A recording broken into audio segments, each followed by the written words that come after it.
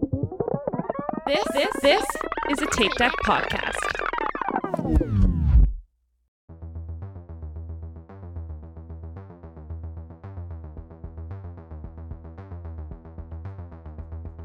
Hey everybody, it's H, and welcome to the latest installment of Dune Pod, where we talk to our friends about the movies we love.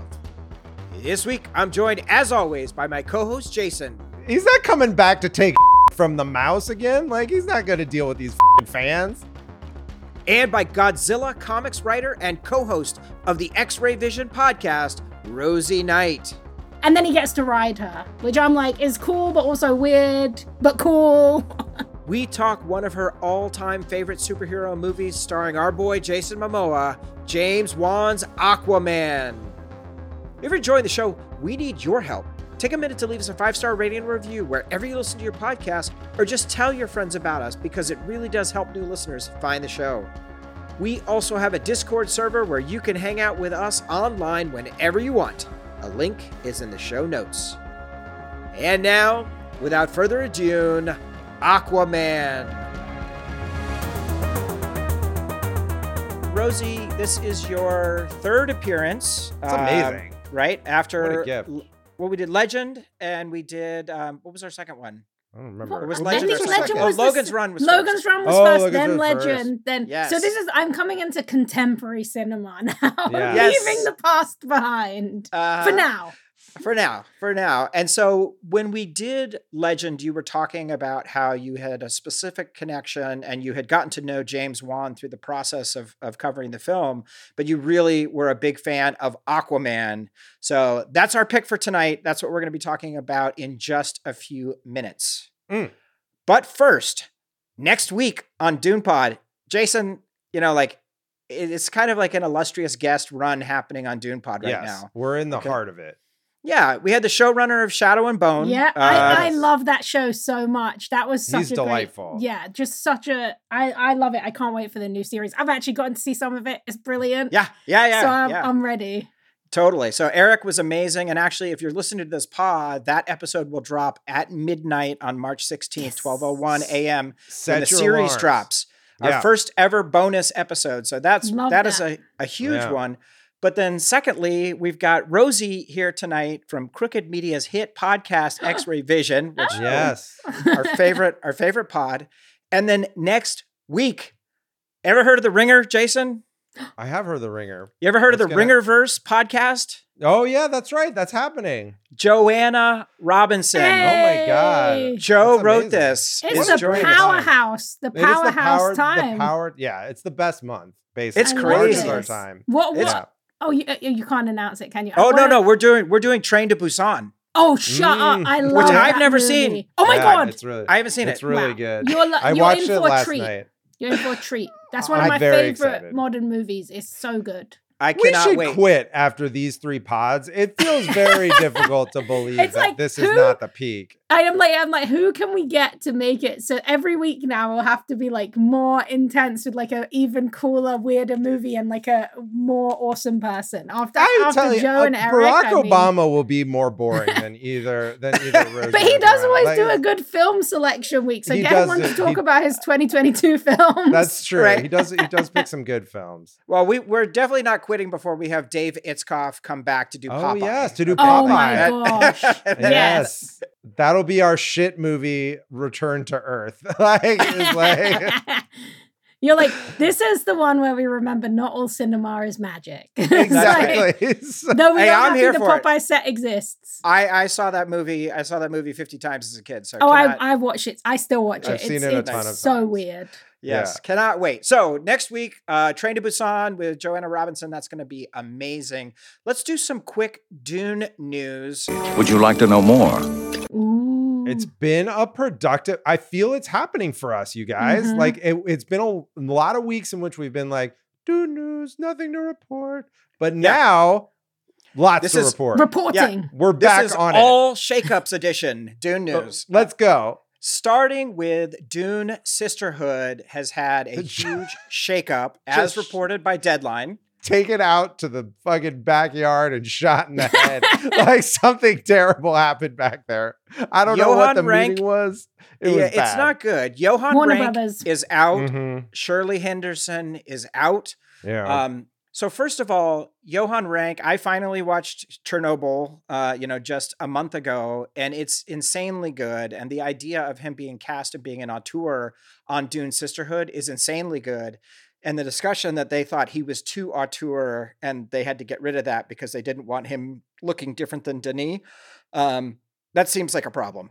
That's completely wild. It goes against everything that made Denis Dune great. Like you want to have someone who has a vision. Yeah, as a vision. Yeah. What are they going to do? What are they trying to do? Like make like Dune, but like with the Dream On aesthetic or something. I mean, it's just like what kind of like what are we doing? What's going on at Warner Brothers Discovery? Why have they not realized that everything they do that is successful? And I will put, I'm sorry, I put Aquaman into this to a point. Yeah. But like everything they do that's successful is when they give somebody like a creative free reign. Yeah. Whether it's Euphoria with Sam Levinson, it's Aquaman, it's when you do something, when you allow somebody to have free reign, Denis with Dune, and do something in their own visual style, as an auteur does, that's what makes things. You can't, if they try and ape Denis' style without Denis, it's going to be terrible. So you want to have somebody who can exist in that world, but still bring something fresh to it. He also has a compatible style. It's not like he has some radically different. Chernobyl demonstrates incredible cinematography, but a real attention to detail and groundedness, and powerful emotional storytelling. So that's a little scary. Production's on hold. They have a story that like production was always going to be on hold. But this one's not coming out. Yeah, I'm going to just let's be real. Warner Brothers Discovery is. Oh, you think this is done? I think this is done. I think this is like, we're retooling, just like they're retooling like the Rogue Squadron at Disney or whatever. Well, don't jump ahead. You know please. what? I will say that I believe David Zaslav is so obsessed with IP that he will force these projects to fruition. I never thought The Flash was going to come out. We talked about it extensively on the podcast. Right. He made it come out because he values We will IP. shoot it from inside a Hawaiian jail. Literally, it will happen no matter what crimes were committed. So even though this feels to me very much like in the historical news of, we're never going to see this, his obsession with IP and Dune being one of their biggest IPs now. Yeah. It does make me think that we might see a version of it. The question is, I like it. What version? What version? I just think I mean, I keep coming back to this, but if you go back to fall of 2021, when the press tour happened for Dune and people were flipping with Timothy and Zendaya, and the idea of Timothy and Zendaya and Florence and Austin, like Dune 2 is going to be nuclear. Oh, yeah. It is going to be the biggest thing of the year. It's a very attractive cast, like all hitting like all hitting a stride. Accessible and also non-COVID release, so we really get to see, even though it made a lot of money. Yeah, if this is really positioned as that film, like you said, it could be like the biggest film of the year. Yeah, let's let it run. This is like the scene in like the horse racing movie where she's got another gear in her. Let her take the lead. 15 years later, it's like Dune 25. Yeah, it's like the Dune CU has occurred. Listen, we've got more content. It's just not very good. Like there are many more books. They're just not great. There's some challenges for sure. All right, second shakeup. Star Wars breaking this afternoon per Variety. So Rosie, definitely want to get your take on this. So first of all, Feige, his movie is canceled. Yes. Patty Jenkins, Rogue Squadron is canceled. Those are officially done.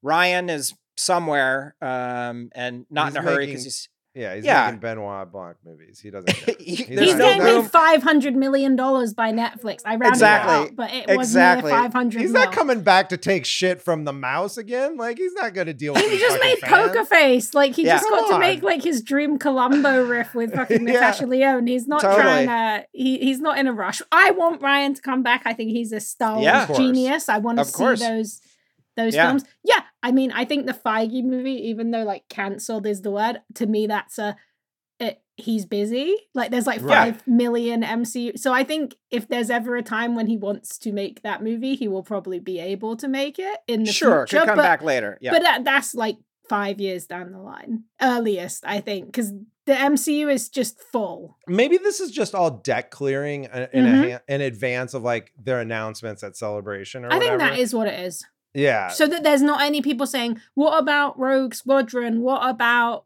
Kevin Feige? Because the other option, if this isn't like a strategic, like planted story where it's like, hey, we're going to tell you all the stuff we're getting rid of because in a month we're going to tell you all the stuff we're doing. If it's not that, then we live in a world in which the Walt Disney Corporation cannot figure out how to make a Star Wars movie. Don't even get me started. And I simply cannot believe that is possible. I cannot believe that we live in a world in which the most valuable movie IP of all time, some people are just sitting around being like, fuck, I don't know. Like, do you think it should have lightsabers? What should be going on with this thing? I mean, the weirdest thing to me as well is like, guess what? The way that the nightmarish world of IP is, they have like 8,000 books that they can draw from. They don't even have to have an original idea. They can just go back to, what we call the EU, but they call Legends. Like they bring stuff in from there all the time. There's so many options. Also, there's so many brilliant, talented filmmakers who can come up with fresh stories and who, as we all know, as things we have to do as creatives, sometimes you have to file the edges off a story that wasn't IP and then you make it IP. Like there's all different ways. It's tough though now. Like they have to clear the Andor bar, which basically cannot be cleared. Like Jason, I got chilled up when Jason posted a tweet that had the Luthen speech, and just the 1 minute of it. I literally get chills every time I see Sunless Base. I'm just like, I can't go on.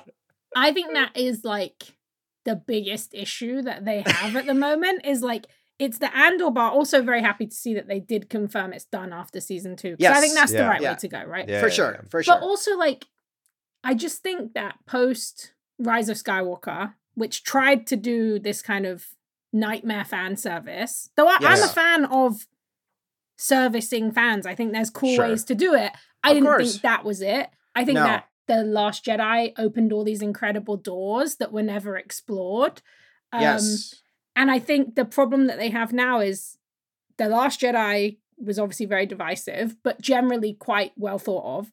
The Rise of Skywalker was not, didn't make that much money. And then the next hugest kind of most critically acclaimed thing they've had is Andor. So you're basically like, oh, democratizing Star Wars, that was cool but divisive. Oh wait, political like prison abolitionist Star Wars, people love it. But also, how do we make this make $1 billion? The ratings for Andor weren't as high either, so that's the other complication. Yeah, but then again, I'm also like, dude, guess who is at Star Wars every day at Lucasfilm? His name's Jon Favreau. He literally launched the MCU. He makes crowd-pleasing movies and television at all time. How is he not just making them like a movie all the time? Just like one. Weird. Just imagine. I really enjoy The Mandalorian. I love like serialized storytelling. I love cute puppets. So and I think it's fun. I think it's very old school Star Wars, very Star Wars Marvel comics from the 80s. So I really like it. But like, that could easily be translated into a similar style of storytelling. Now, look, I would love to see different kinds of people and different voices being put in there. But it's not like Disney doesn't have access to Dave Filoni and Jon Favreau, two people who have successfully shaped Star Wars and are just there, like at Lucasfilm Ranch at all times. Like, I don't understand. It's very confusing. I'm glad you put it. I'm glad we see this the same way because, like, I feel like I'm just like taking crazy pills. I'm like, look, like just try to make one. Just try, like write down some ideas, like, steal some ideas, like make a KOTOR movie. I don't know. Just do something. Like, do a heist movie, but it's just Star Wars. Like there's do a horror movie. There's loads of those in Legends. One thing I thought was really interesting was, for a long time, one of the things that was in this news that I guess was kind of buried because of the shakeup is like, for a long time there'd been these rumors of this Damon Lindelof Star Wars writers room. That was not referenced. No. It wasn't. No, it was in the article. They lightly reference it. It's the first time that it's been officially referenced. It was confirmed in that same article. He's been working with multiple different writers for a film that would potentially be by a documentarian who directed 2 episodes of Miss Marvel. Okay. Yeah. That's kind but it was like, that was a huge, everyone had been like, oh, the Damon Lindelof Star Wars, what's it going to be? What's it going to be? So that, I thought that was interesting because it kind of confirms a rumor that there was this kind of ephemeral super team of writers trying to crack Star Wars. Also, I don't think it's necessarily news that Taika wants to be in Star Wars. Like, I was of course. oh, it's Taika. Like, that's literally what he used to do. Like, in Boy, he plays like a main character that he directed. You know, same with Jojo Rabbit. Sure. I think Taika wants to be in Star Wars and direct Star Wars. That's like, yeah, okay. I didn't Lucasfilm already know that? That's not surprising to me. Right. I'd like to see it. But also, again, like, hurry up. What's going on? They better announce at least one movie in 1 month. I want to see a teaser. How is nothing in production? Something. Like, do something. What are we blaming it on? There's not, like movies are in production. You had the pandemic for a while, but like, let's go. Like, you got to come up with something. As you said it when you were like, what do we blame it on? You know what we blame it on? It's streaming. That's really the problem.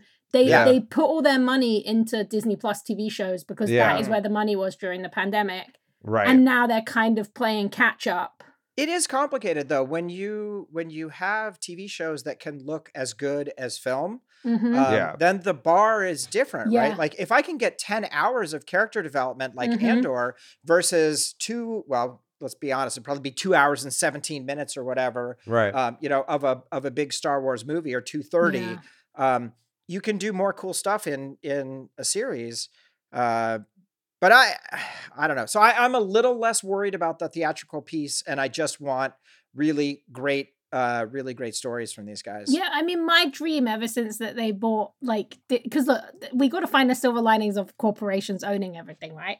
I'm like, why don't they do like an animated droids movie, like a 2D hand animated, like you bring in the Disney big shots. Oh, love that. Or you can do a Pixar Star Wars movie. I mean, that would make money for 1 million years. There seems to be ideas there that I think are ripe for exploiting. But I think really it's that streaming conundrum, like you say, and also that technology that they've really established on streaming with like the volume, which obviously in The Mandalorian is incredible. It hasn't necessarily translated the same way for audiences. People had a really bad reaction to it with Ant-Man and the Wasp: Quantumania. You know, it didn't translate. Obi-Wan. Yeah. So I think they kind of struggle with that space of like, well, we've got this really expensive technology. Is it worth spending $300 million on a movie that might not do it when we could spend the same amount of money that might win us, you know, this many new followers? And it looked great. It looked great on House of the Dragon. Like, but they used it sparingly. I need to see the emails that come out of these meetings where they're playing. I just like want to understand like how they even think about these questions, because to me, I'm just like, there's some language problem. Like they're just like thinking about it in the wrong way, or they're like, they just can't like kind of envision a way out of whatever box they've trapped themselves in because of business growth. Something like, show me the meeting notes. Like let me see one PowerPoint. I think I can like, you know, like diagnose your organizational issue. If you just like leak me whoever people listening to this podcast who work at the Disney Corporation, leak me some emails and I will figure out what's going on wrong with your meetings and we can turn this ship around. Okay. We won't disclose your hourly rate on the air. You have to contact us if you want that, and I will only take 3%. Yes, sounds good. I will take 1% for being That sounds fine. Accepted. All right. Let us just say welcome. We had a new Discord friend join us this week, and that was Ethan Quayle. Ethan Quayle, welcome. Hey, Ethan. Welcome. Nice to have you here.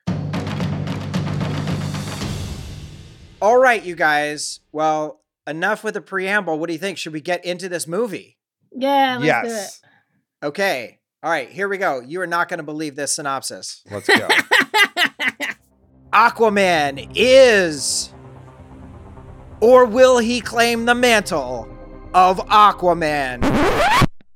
Oh, you didn't write the synopsis? Is that what we're learning live? Sometimes this happens. God damn it. H didn't do his homework. In fairness, this is our second pod today. Do you want me to do yes. Okay. Yes. Okay. Go, I just literally watched it. So okay. Beautiful. In Maine, in the 80s at some point, Tamura Morrison, known as Tom Curry, falls in love with Nicole Kidman, known as Atlanta. He is a lighthouse keeper. She is a beautiful royal from the depths of Atlantis. They have a forbidden love and a forbidden baby. And Eventually, that baby will grow up to become Arthur Curry, aka Aquaman. But before they can live out their happy family life, Atlanta is thrown back deep into the depths where Arthur and Tom believe she has been killed. It drives a deep division between Arthur and Atlantis, and he becomes the human Earth hero known as Aquaman, who you may have met in Justice League, the original cut.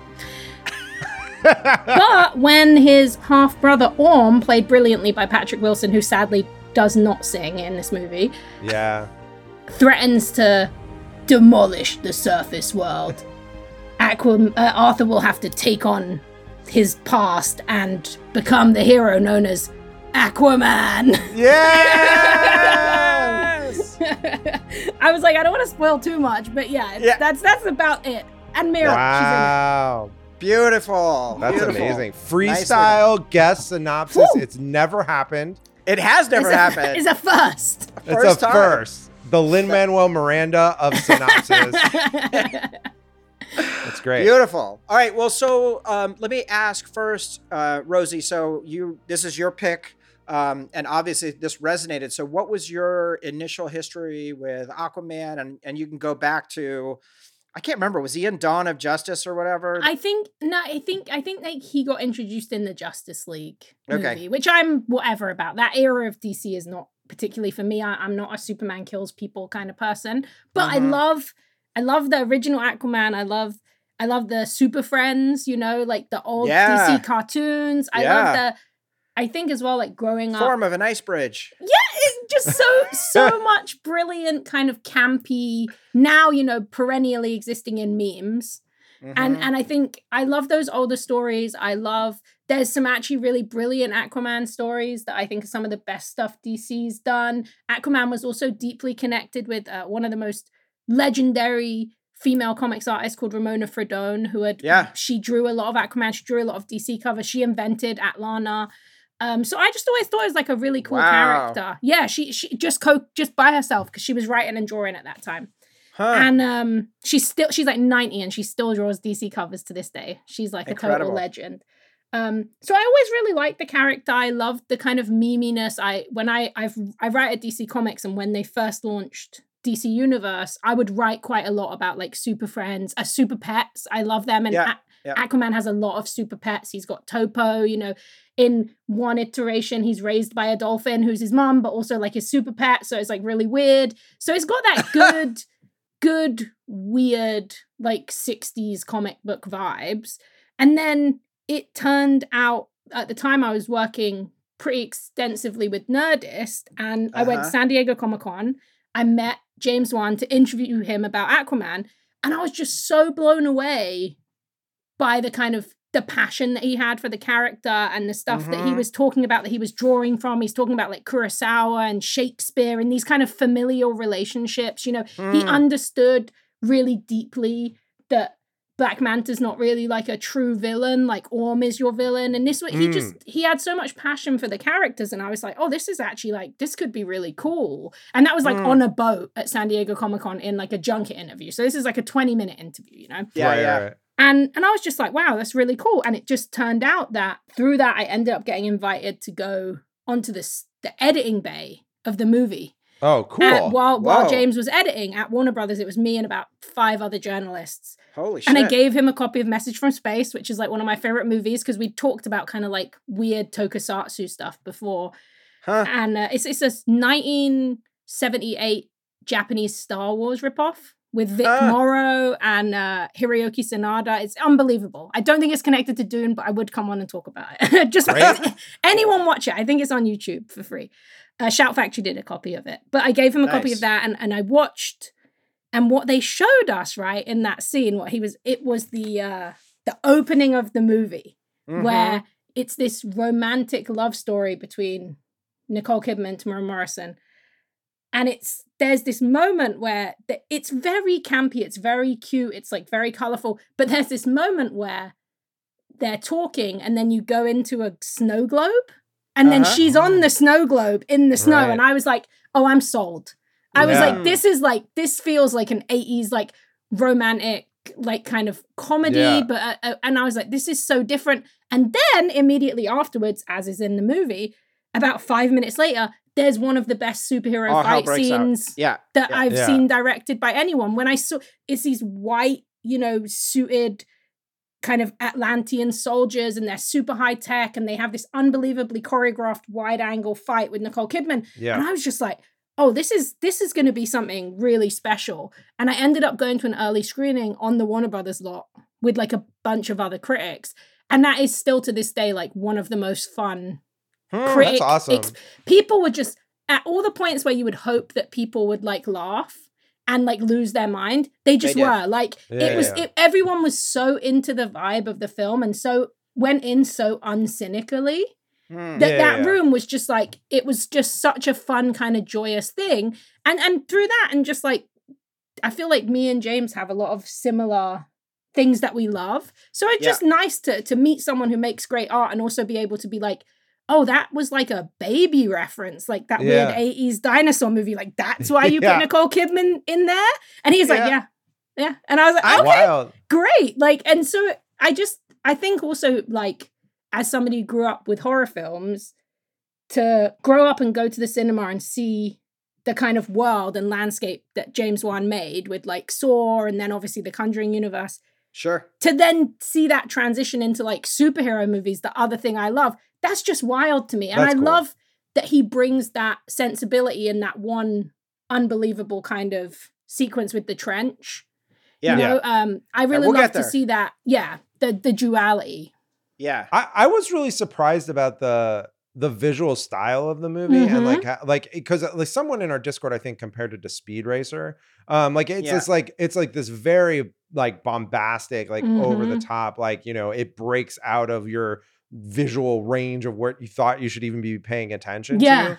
And I was really surprised because like I didn't think like DC made movies that were, I don't know, that playful really, like or had any sense of play. It was just like always the most serious shit that's ever happened, like to like super beings. But this one is very over the top, and then, like Jason Momoa is just fucking the most charismatic person. Oh my god, like, he's just ridiculous. They just let him be him. Like that casting was so smart.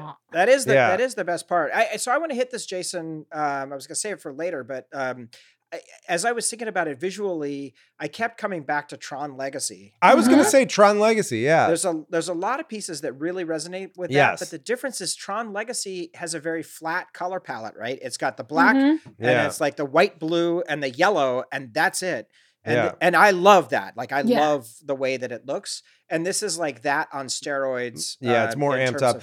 I think the other big difference, I thought it's funny you mentioned Tron Legacy. This is how in sync we are. This is the podcast partner bond that even times of strain cannot fully sunder. Like the escape from Atlantis scene, in particular. The one thing I wish it had is Daft Punk as a soundtrack. I really wish that if it had that, that would have been a really good choice. I feel it would have fit in really well because it would have been as playful. I think Rupert Gregson Williams, there was when they first come into, well, let's delay it. We'll come back. I was going to say, we'll talk about that because that's like one of my favorite sequences. Yeah, there's multiple sequences actually where I think the score does hit some of those. Lead us into de-aged Boba Fett. Yeah. My first note was Boba Fish. And as I was watching the movie. Well, I just want to do just quick behind the scenes before we get into Boba Fish. So first of all, the idea that Jason Momoa was cast is a really wild idea, right? Arthur Curry, typically a blonde white guy. And there was a good call out that Patrick Wilson is exactly what would have been the Aquaman type. It's so smart to do that. Switch out. Well, Zack Snyder wanted to break the barrier of not having any mixed race heroes. So I think that's really cool. And I love Momoa in this, and he looks fucking phenomenal. Jason Momoa is just the fucking sexiest, most charismatic movie star. And like, he really is like, he's got like that Brad Pitt energy from like in the Fight Club era where you're just like, this guy is delightful. He is. And it's fun to see him in this one because we just watched a lot of C. And he's like so serious and and he's just, killing a lot of people. This is like so much more fun. I like seeing him have a good time. I'm happy that he's having a good time. He deserves it. I agree. So this was in development starting in 2004, but didn't get any traction until Man of Steel in 2013. Wan came in 2015, and then they shot it Arthur and Tom are portrayed as being of Polynesian nationality. Momoa's Hawaiian and Morrison is Maori. So the strong Maori expat community in Maine. Yeah, baby. like they're just doing the haka The fishermen, out there and that's having just lobster how it is, rolls. baby. Yeah, it doesn't matter which sea. It's like Atlantic, Pacific. It's fine. It's good.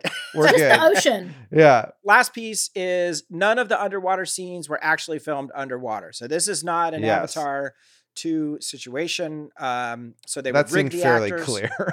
There's a lot of CG hair work, and we're going to spend some time on hair as we get a little. It's a bit big further. hair movie. Yeah, there's a lot of hair moments. in this Yeah. movie. Yeah. I do want to just take 2 minutes on logos. The underwater Warner Brothers logo is really cool. Okay. And I like that a lot. And I like the water. Yeah. This whole DC logo thing, which I assume, right, where they show the characters flying Yeah. around, which I assume is a reaction to Marvel having Yeah, of done course. their dumb thing Yeah. where Of they course. show the people flying around. With Marvel, at least it made sense because they were freaking out because people didn't understand that Fox owned the Mhm. X-Men Right, and Marvel right. and Sony owned Spider-Man, so they needed to show the characters more clearly, they thought. But I would like all those logos to go away and just be simplified. I would like to see like in the old like the Blade, like, it's just like it'll just say like Marvel Studios, you know, just like in like Arial. Like I would be Right. happy the old days of it, the pre-monopoly days, pre-success days, really, let's be real. I like the ones where it would just flip and show the comics. I thought that was a really Mhm. cool. Yeah. Yeah, that was that's Marvel's is like the ish. They go in the middle now where it's like it's the Marvel comic book logo but with all the actors. I like the old comic book one. That's really cool. There's Okay, just cool. so much with DC where you like it's just they're being the Pepsi to Marvel's Coke, and you're just like, just try to be you guys. Like, Well, you know, I don't- will also say I do believe, as much as people might not like to hear this, but they will realize it's true. This I think is one of the few times that DC Coca-Cola'd Marvel, and Marvel has been doing stuff to catch up or aping Aquaman, which seems like weird because with like Thor: Love and Thunder, they're like we need like a big fun guy. even I know that they were looking at Aquaman when they made Wakanda Forever. Like Right. absolutely no question that Right, wasn't right. like an influence. Of course, yeah, that's true. And visually, I mean, I do think that some of the less successful stuff Marvel's done recently is kind of going for more of this vibrant, color popping space, but they again don't necessarily have that visionary that we're talking about. Whereas so much Yeah. purple. James has, oh my God, the purple and the pink. But here, like James knows what he wants Atlantis to look like. And so Yeah, you see yeah, it and you get yeah. a feel for it. And it's totally unlike anything else that we've seen. Yeah, Love it. All right. Well, so this starts out with Arthur's voiceover talking about Jules Verne once wrote the two ships in the sea will meet. Without wind or tide, they will come together. Jules Verne. And we have Nicole washing up onto the shore. So, Jason, your thoughts on Nicole and the fit? I was so confused at the beginning because I didn't know Nicole Kidman was in this movie. I didn't know Incredible. I didn't know that she was being de-aged like slightly, and so I was just like, she looks incredible, and like she looks good. And The then like I suit saw is incredible too. the suit is incredible, and then I saw like Tomorrow Morse where the de-aging like is a little bit more the Irishman and like a little bit less good. And yeah, I mean it is amazing. And now of course, But like, all the problem- wrinkles coalesced into the hair on top Yeah, of his yeah, yeah. head, That's where apparently. that's where the wig Like- came from. That Yes. wig is rough. Yeah, Yeah. the wig is rough. It's The wig is rough. it's so big. Hair-wise. Hair-wise. That was not good. That hair was not good on the wig work. But I did like the romance stuff, her eating the goldfish. That's the moment where you know, like, Yes. they're in on the joke. Yes. Like it is a comedic Don't eat superhero the dog. movie that has like multiple. Oh, also that dog is so cute. Every time I Yeah. watch it, I'm just like, that's like the fluffiest dog. But yeah, when I spoke to James about it during those interviews, it was like very that storyline of the Arthur, the Tom and Atlanta is like the heart of the story for him, and I feel like that really comes through when you watch that opening, because without it, like you could see the movie without that beginning and end. It almost Yeah. could be completely cleaved. But I just don't think it works as well. I like the kind of corny romance of it and the setup of this kind of two worlds and why that matters. And and the dog.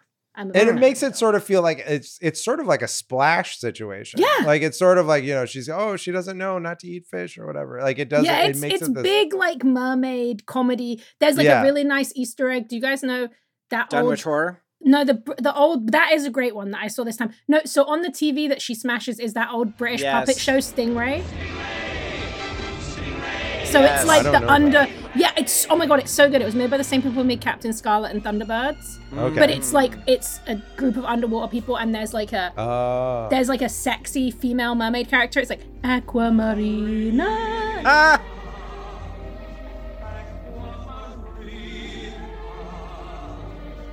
That was actually my favorite one when I was a kid out of all the puppet ones. So when I saw that as well, I was like, I feel like I'm being pandered to. This is like extremely specific. But yeah, it's fun. It does set up in a bad wigs. We know that's going to come. It's a superhero movie. The wigs are always going to happen. That is true. I was pandered to, in addition to Dunwich Horror, which I know, I was like, okay, I see what you're doing there, James. The trench is coming. Mm-hmm. Also, Jason, how about that John C. getting up in the mix? What's a John C? John C. on the vocals from Sigur Rós. Oh, okay, right on. That was nice. Okay. And the background as Arthur describes that she'd fled an arranged marriage. And you get that snowy, very Sigur Rós, like it's like they're on the, and you see that, you learn that he's named after the storm, which I think is really fun. The Hurricane Arthur and everything. And it's a charming opening. My other favorite is there's a Raising Arizona homage where the camera is taking the picture. We're setting pop here, hon. We're setting pop here, honey. Yeah. That was amazing. I thought the exposition via the kid story, her telling Arthur, I thought was really effective, like exposition, really fast and in the mode.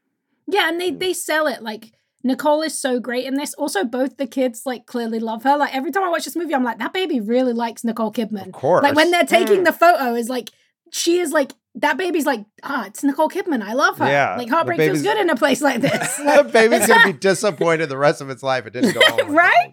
So I feel like you said that, like you say, like it just sells it so well, and then obviously leads into like I just still rate that as one of the like highest, most underrated superhero movie fights. It's so good. That fight is incredible. It's really good, and the way it explodes out of the house is really good. The way it like goes inside outside, it's great. I definitely sat up and take notice. I think where this movie works is the action sequences and like the montage. Like basically, anytime the movie's in motion, it's great. It's whenever it stops and like plants its feet and is like, we got to go find the thing with the thing to look for the thing that leads us to the next. Like, don't bother. You don't need to. You're like, just do some action. Just do a flip. Do some. Call that whale bro back again. Like, love like, that whale. He seems chill. No, like, you know what? I was talking about this today. Like that, it's almost like two different movies. Yeah. And the first like 10 minutes feels more like a part of the second movie, but that bit where post the Atlanta fight and then going in and kind of explaining everything and setting up the conflict, it feels very different to when you really get into the kind of adventure and action and more like Indiana Jones-ish kind of like wild. And then obviously that final kind of battle. So but that fight, I remember like in the editing bay when I watched it, when you see that like the hole in the wall is dripping that neon blue. Yeah. And then those Atlantean soldiers walk through and I was like, oh wait, this is like not at all like anything we've seen before, like in DC or Marvel. Again, those Atlantean soldiers, if you've seen Ant-Man and the Wasp: Quantumania, that is what all of Kang's soldiers look like, almost copy and pasted. So I think there's a lot of visuals here that were like kind of the first, even if they are, I know for a lot of people this is like a very 3 out of 5 kind of okay movie, but I actually think there's a lot in it that's been pretty influential over the last few years. I will say, I think these soldiers are like the great grandchildren of the soldiers in Krull. Yeah, I thought about Krull too. Yeah, okay. I will tell you, knowing James Wan and look at his films, the things that he loves, I wouldn't be surprised if that was true. Yes. Yeah, like a weird electric squid lives inside me, and if you puncture me, the squid will fall and it will be sucked into the earth. Nice. Silly Oswald says krill, which is cool. Nice. So now we go to Black Manta. And so Watchmen, the television show, which Yahya Abdul-Mateen II was in, is in like an unbelievable role. Yeah, one of the best things. Game-changing role. I know. We can't even, like, I refuse to even discuss spoilers on that show because we have to at some point do the whole series. Yeah. On the pod. But so he is here. And again, I feel like he has a little bit less to do. They do some work here to give him a motivation. I love his dad and the backstory of the grandfather's knife. Played by Michael Beach, who played Al Boulay on ER. I don't know if you guys watched ER. Yeah. All right. Good pull. I was like, who is this guy? I know him, but I love him. Yeah, he's got such a familiar face. Yeah. But when Arthur attacks, right, and driving up the submarine, and then when he comes in, the music is swelling. And he does the hair flick. And looks over his shoulder, and it's like, dun, dun, dun, dun. Permission to come aboard. Dude, that is working at 110%. That's one of my favorite scenes from like any movie. I just watch it. So I watch that clip so often because I'm just like, who allowed this? And thank you for allowing it. Because for me, it's perfect. Like the no, and he's like, permission to come aboard. It's like the most homoerotic, like extremely macho, but also like completely silly, just awesome character introduction that sort of undoes a lot of that seriousness, like you said, that we've come to expect from those DC heroes, especially introduced in the grimdark era. Yeah, and he is simultaneously ripped and shredded. Like he is he is a lot more svelte in this film than he is today. He's kind of bulked. He hadn't had a drink, despite being Aquaman. He hadn't had a drink of water in 3 weeks. Yeah, you know that's a superhero rule. Got to be dehydrated. Yeah.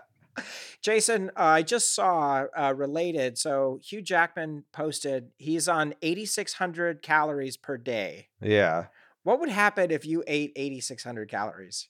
I mean, some days I do. It's you know, I can like some. It's not a like I can like we order a pizza for the kids and they eat half a slice and I eat the pizza. Like it's very I like don't challenge me. Like for me, the thing to know about me is that my deadly sins are a combination of sloth and gluttony. So when I put my mind to it, I can really do some damage.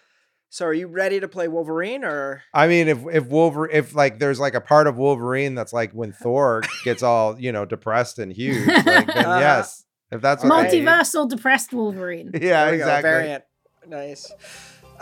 So this is where I want to reference the score for the first time. And the way the score bounces back and forth between really playful and then rock and roll, like it shifts gears and you're driving the humor, but then also driving the badassery, I think is super effective. Yeah, something I always think about with this opening is I have a nephew who's like 9 now. And obviously now he like loves everything scary. You know, he loves YouTube. He loves Five Nights at Freddy's, all that kind of stuff that children love now. But I showed him this movie, right? He was like really into the concept of superheroes, but I showed it to him maybe like 3 years ago, like pre-COVID, I think. And he was loving it. Right? But I'll never forget, like I still feel guilty about it sometimes. The moment when, and you sort of inspired this by talking about how it kind of goes from playful to rock and roll to heavy. The moment when Black Manta just kills one of the soldiers. Yeah. With but he's dead. Like, it's not like a Marvel, like, oh, this is, see him stab him. And my nephew's face was just like. Ashen. And it was, the movie was done. Like, I'd shown him somebody being murdered. And it felt like it was real. And I kind of think about that a lot because it kind of speaks to those little moments of weight that get put into these movies because they are for a kind of all ages audience. This is one of the most kiddie superhero films, I think, of like a contemporary age, but it still has those bits where it's like Black Manta and his dad kill people. Yeah. That's dangerous. And I always think about how affecting that was to him. I'm sure in like 20 years he'll be telling me about it. Yeah. Like, oh, that was your one. Okay. I've had a pathological fear of submarines my entire life. Dude, I'm like, you had it lucky. Mine was like, I watched like Texas Chainsaw Massacre when I was your age. So I'm like, you're okay. You're going to be fine.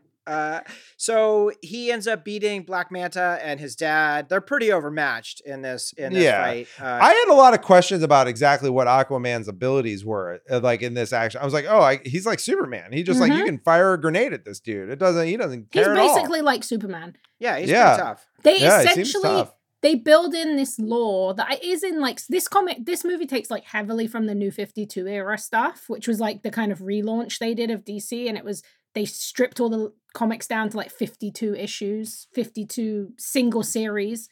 Headed by Jeff Johns, who wrote the story here. Yeah, and this is very much taken from his stuff. Like The Trench is deeply taken. Basically, this whole reimagined vision of Aquaman. And I think that really like is where more of that more superheroic, that kind of idea that they build in here with the exposition that he can't be injured by non-Atlantean weapons. Right. Stuff like that. So I think, you kind of have to, they kind of more spoon feed it to you throughout the movie, but it's not immediately obvious. Like at the beginning, he like lifts up a submarine. That's like Superman carrying a plane. It feels like they have equivalent powers. Well, I like the fact the way they move underwater, it's like they're flying, not like they're swimming really fast. Yeah, they're like little torpedoes under there. Yeah, that's great. I was going to say that also aligns him more with that Superman, like who would win underwater. You know, or would he win in a fight against Superman if Superman was flying and he was underwater? They kind of like kill that though in Justice League, where it's basically all of these scrubs like can't deal with the one bad guy, and then Superman wakes up and it's just like, oh, this is over now. Like it turns out and they also can't stop him, all of them together. Yeah, exactly. So well, that's fine. Superman's a WMD. Like that's definitely cool. Basically. That makes sense. So we go from there to the bar with him and his dad, and I just love the scene with the bikers. Yeah, it's like such the stereotypical, it's going to be this dumb fight thing, and then it is this fantastic a bunch of selfies, drinking montage. Drinking that's montage. Fun. That shit's hilarious. Not many superheroes movies have those either. Yeah, no, like a good drinking montage. Just pure, I mean, that feels like pure Momoa going for it, and really worked. So now we get into some serious exposition. It's time to find out what the movie is about. So I don't know if there are any other films that star Nicole Kidman and Dolph Lundgren. Yes. But I have questions about Dolph in this film. Dolph looked like he was maybe being kept alive with like some sort of artificial devices at various times. Like they would occasionally shock him with some sort of subcutaneous e-stim system. Dude, he was getting his money and he was like, I'm just gonna show up. God I'm bless. Wear this red wig or red CG hair because I'm Mira's dad. Him and Amber Heard iconically don't look alike. Yeah. I still, every time, I feel like that to me, that's the kind of casting I would do. Like if I got to make a big movie, I'd be like, I want Jean-Claude Van Damme to be in it. Right, exactly. And everyone would be like, no, don't put him in it. And I'd be like, no. Like if I'd have directed The Predator, I would never have fired Jean-Claude Van Damme. He would have been Predator. Like, I'm sorry. That Predator would have been kicking in the movie. That Predator would have done a split. It would have done a split.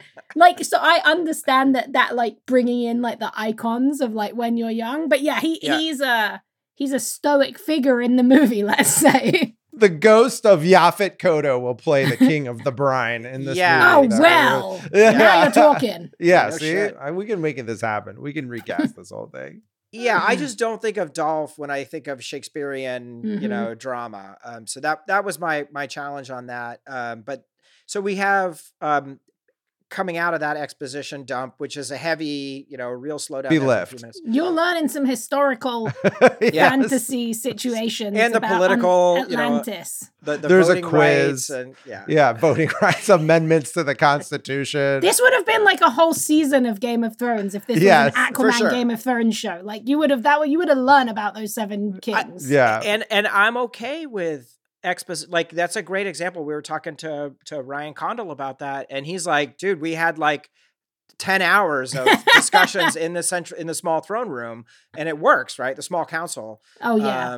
They do it so well. Yeah, it can be done. We're not against exposition, that's for sure. Exposition's needed. Got to explain to people what's going on. Yeah. But we have Mira showing up, and Arthur refusing the call, and then we have this tidal wave, which again, dope, like really cool scene. I love the way it looks coming and exploding, the car, him getting rolled out of there, and then Mira saving her dad. All of that was really terrific. Yeah, I always wanted. I can't believe I never asked this actually when I was covering this, but have you guys seen Ponyo, the Miyazaki movie? Yeah, it's of so. course. I watch Ponyo tonight. Like Yeah, we watch I Ponyo love every it. night. It's like one of my favorite movies. I'm right? watching it right now. Yeah, Yeah. literally, we're all just watching it. This is actually now about Ponyo. a Ponyo, yeah. I thought It is a lot like about Ponyo. It's very Ponyo, right? Like the outrunning the tidal wave outrunning scene. the tidal wave, and it's it's this beautiful little like coastal town. Wow. Every time I watch it, I'm always like, I feel like that's very Ponyo. Like when you're putting together the cut for the animation team, you're like, It's but definitely that's that's they get really caught good. this time because they don't have like a cool mermaid helping them, but they kind of do. She also has red hair, very Ponyo. But yeah, Yes. she saves him. They save the dad. Wow. That's my Ponyo, dream. Ponyo, fishy in the sea. so good. She's a little fishy. I can't remember the name. What's his name? Neeson's character's name is in Ponyo. Oh, the but as dad. bad guy, Ocean he's- Dad. Yeah, yeah. Yeah, and he's like the kind of Mhm. classic flawed and kind of shades of gray. And I did like this notion that Orm tosses up the warships and the trash Oh, yeah. onto the shore. So I like that idea that he's an eco-terrorist. That's the cool thing about Aquaman, whether it's like a lot of time it's actually Arthur who's in that kind of position, but this idea that Atlantis, like they hate the surface world for a reason. Like humans suck. Yeah. Right. Like it's bad times to live under the sea. Like Yeah, if you have humans people are- throw in, like you said, warships, submarines, trash, oil spills. So I think that's one of the things that is really interesting in this version in the comics, and that they do well here is that like duality of like righteous Yeah. anger. Even if Orm is doing it Mhm. in a way that is kind of misguided, he is still doing he's still doing something that is right for the people that he cares about. Yeah, but he cares about More. himself foremost. That's his. I have that's a his question problem. about Orm. First of all, amazing name, Orm. Second, Unbelievable. Patrick Wilson. I feel Patrick Wilson, I looked it up. He's 3 years older than me, so he's like 50. He looks like he's 36. He was just, it feels like 100 years ago he was in the HBO production of Angels in America. Like, Mhm. how is he? I never what saw is- that. Is it good? It's amazing. How is he still look like this child? He Like, still looks like that now, even like 4 years after this movie came out. what Like, is he's going still- on? Yeah, yeah. What yeah, is he's- happening? I don't know. I feel like it's one of those things I don't assign to this idea that if you're good, you're beautiful. That's very old fairy tale style. But I believe the internet would say that's what happens when you're unproblematic. You know, Yeah. when you're just a chill guy who's in like weird horror movies. I also love that James cast him in this and bringing him over from the Conjuring verse. Yeah, It's very Yeah. it's a very like I don't necessarily, even though visually I think it's like perfect casting, and like you said, could have been perfect Aquaman casting. Mhm. It also didn't necessarily. I wouldn't have put a bet that you would have seen No. him making In that an jump. action movie, absolutely not. Yeah. I need to know what what is the skincare regimen? Like, what is he like? How long does it take for him to go to bed every night? A Like team that- of computer graphics specialists in Singapore. He's spend like that- about It's 8 just to like 10 a hours walking day. filter. It's the Vaseline filter that they put on It's people. in just those movies. amazing. He's delightful. I like his hair in this movie. Also, he's got the real pulled back situation. He has the coolest hair. With the like the little shell like the, kind of Underfold. yeah.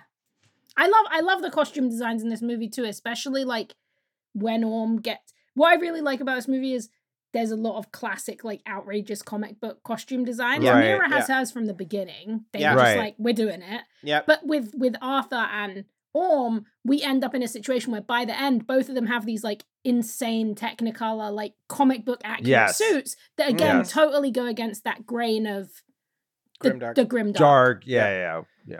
Totally. We do get a little flashback to Volko as as Very Arthur is getting there. de-aged. Very Extremely de-aged and maybe a little to me phoning it in a little bit. Like Willem Dafoe has to just be confused about how he ended up in this movie what he's doing. The thing I was watching it, particularly it's noticeable in the third act of the movie, because there's a lot of Willem Dafoe on what's obviously just a completely imaginary set, reacting to something that he's viewing through a viewport that's not obviously he's not seeing, and just having to look like concerned. He's like, which one am I reacting to at this Like, point? what a job. Like had to show up for weeks on end and just be like, concerned. He was the first one who was like really living that volume life, because he's predominant, just all underwater or flashback with the just floating in space, reacting to things that he cannot see that will he's not. He's also incredibly, like, not to jump ahead, but some of the things he's reacting to in that final sequence are unbelievable. Yeah, and exactly. Very stoic. He's just like, oh yes, he's like, things are happening. You know, a kraken is fighting a whale. That's gonna happen. A kraken voiced by Julie Andrews, may I just say? Like, one of the best bits of casting of all time. Is that true? That's I didn't know that. Julie Andrews, yeah. No. Yes. I did not know that. Again, I need to see the emails. I just need to see when you reached out to Julie. I bet that anyone they wanted to cast in that movie, they just got James Wan to talk to them about the movie. It just sold them. I just need to see the emails to Julie Andrews' agent, which is just like, so she's a kraken. What's her quote? It was her first performance for like a long time, too. She's a racist kraken. Julie Andrews? No, the kraken is very racist. She does call him a half-breed or a I was not prepared to cancel Julie Andrews. Julie Andrews is beyond canceling. Julie Andrews has very radical politics, I believe, actually. Oh, really? Yeah, very cool politics. Good for Julie. I need Julie Andrews to be okay. She's great. Please. I feel like the thing that I do love next, I also feel like Willem Dafoe definitely has those, like, that buccal fat thing that everyone's getting right now. He's got the cheekbones. Oh my God. I will say, what I do love about that flashback that I actually wish I could see more of in, like, I don't know, a CW show or something. I think the kid that they cast to play young Arthur is great. Like, he's very really good. And he looks so much like Tamora. Yeah. It feels like very... And that he sells those emotional beats even when, like, CGI Willem Dafoe's like spinning a water wand. You really feel this kid's journey. Jason, where was that beach, and have you and Crystal been there? I don't know where that beach was, but I did briefly think, I was like, is that baby Boba Fett from the prequels? And I was like, no, oh my God, right? The math doesn't work out. The math doesn't work out. That kid's like 40. I know, it's like that. I realized I bought these like these Marvel trade collections, and they were from like 2004. And I was like, oh yeah, that. And then I was like, oh, I want that. Oh, these aren't that old. And then I was like, oh shit, that's like 20 years ago. Yeah. So I feel you on the math. Life is happening. All right, so he goes with Mira, and now it is time to go underwater and to get in her ride. So first question, Rosie, who is Mav fishing? What was that Easter egg of all those the underwater things that said, like, very prominently showed Mav fishing? Is that yeah. No, you know what? I don't know what that is. Like, okay. I'm sure in my head, I'm sure that there's probably, like, nothing feels unintentional in that kind of way. Because like you said, they're so prominent. If you think about, like, how you get that, the Dunwich Horror. Like, how, it was so obviously in the frame. Yeah. But also, as I've learned from writing many Easter egg pieces, most which were based on my own, like, embarrassingly deep knowledge of, like, weird shit, a lot of times when you see something like that doesn't immediately jump out, it's to, like, a production assistant. Oh, or, like, somebody who... So that's something I learned, especially covering the Marvel stuff. Yeah. It was like a lot of the names that you see really prominently, if it's not a creator you immediately recognize, it might be a production designer or someone like that. But yeah, this one I don't immediately know. But that's also because I love watching this movie, and I never really... Easter egg culture was not at its peak at that point. Okay. So I never actually had to do an Easter egg piece about this movie, which is very rare for any of these movies. It was a more innocent time. It was a more innocent... I hadn't ruined the discourse by doing too many Easter egg pieces. So this flight / swim, up to and into Atlantis, to me is really awesome. And I love the score as they come up and over, and we have the reveal of Atlantis and the bridge, the underwater bridge, which is an homage to Sub Diego, which is from New 52, I think. Yeah, that stuff's really fun.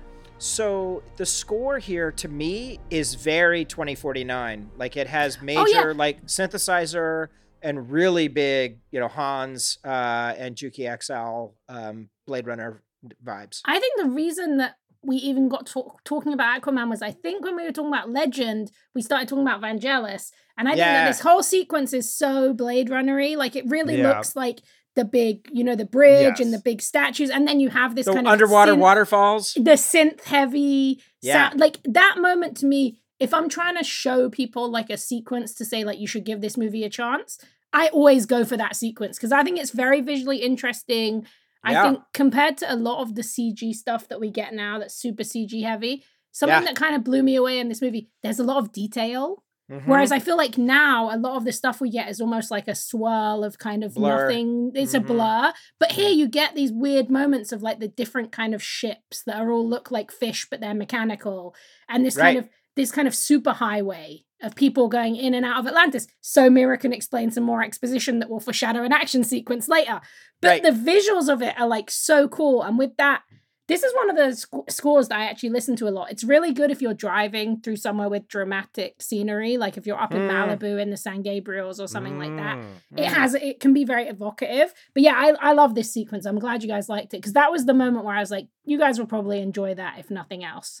Oh, yeah. I will be back in Malibu this summer, and I will attempt to listen to it while driving. You should do it. Jason, you, so I would imagine we have the segment here going through the bridge, and she describes the fact that that's where Customs and Border Patrol happens.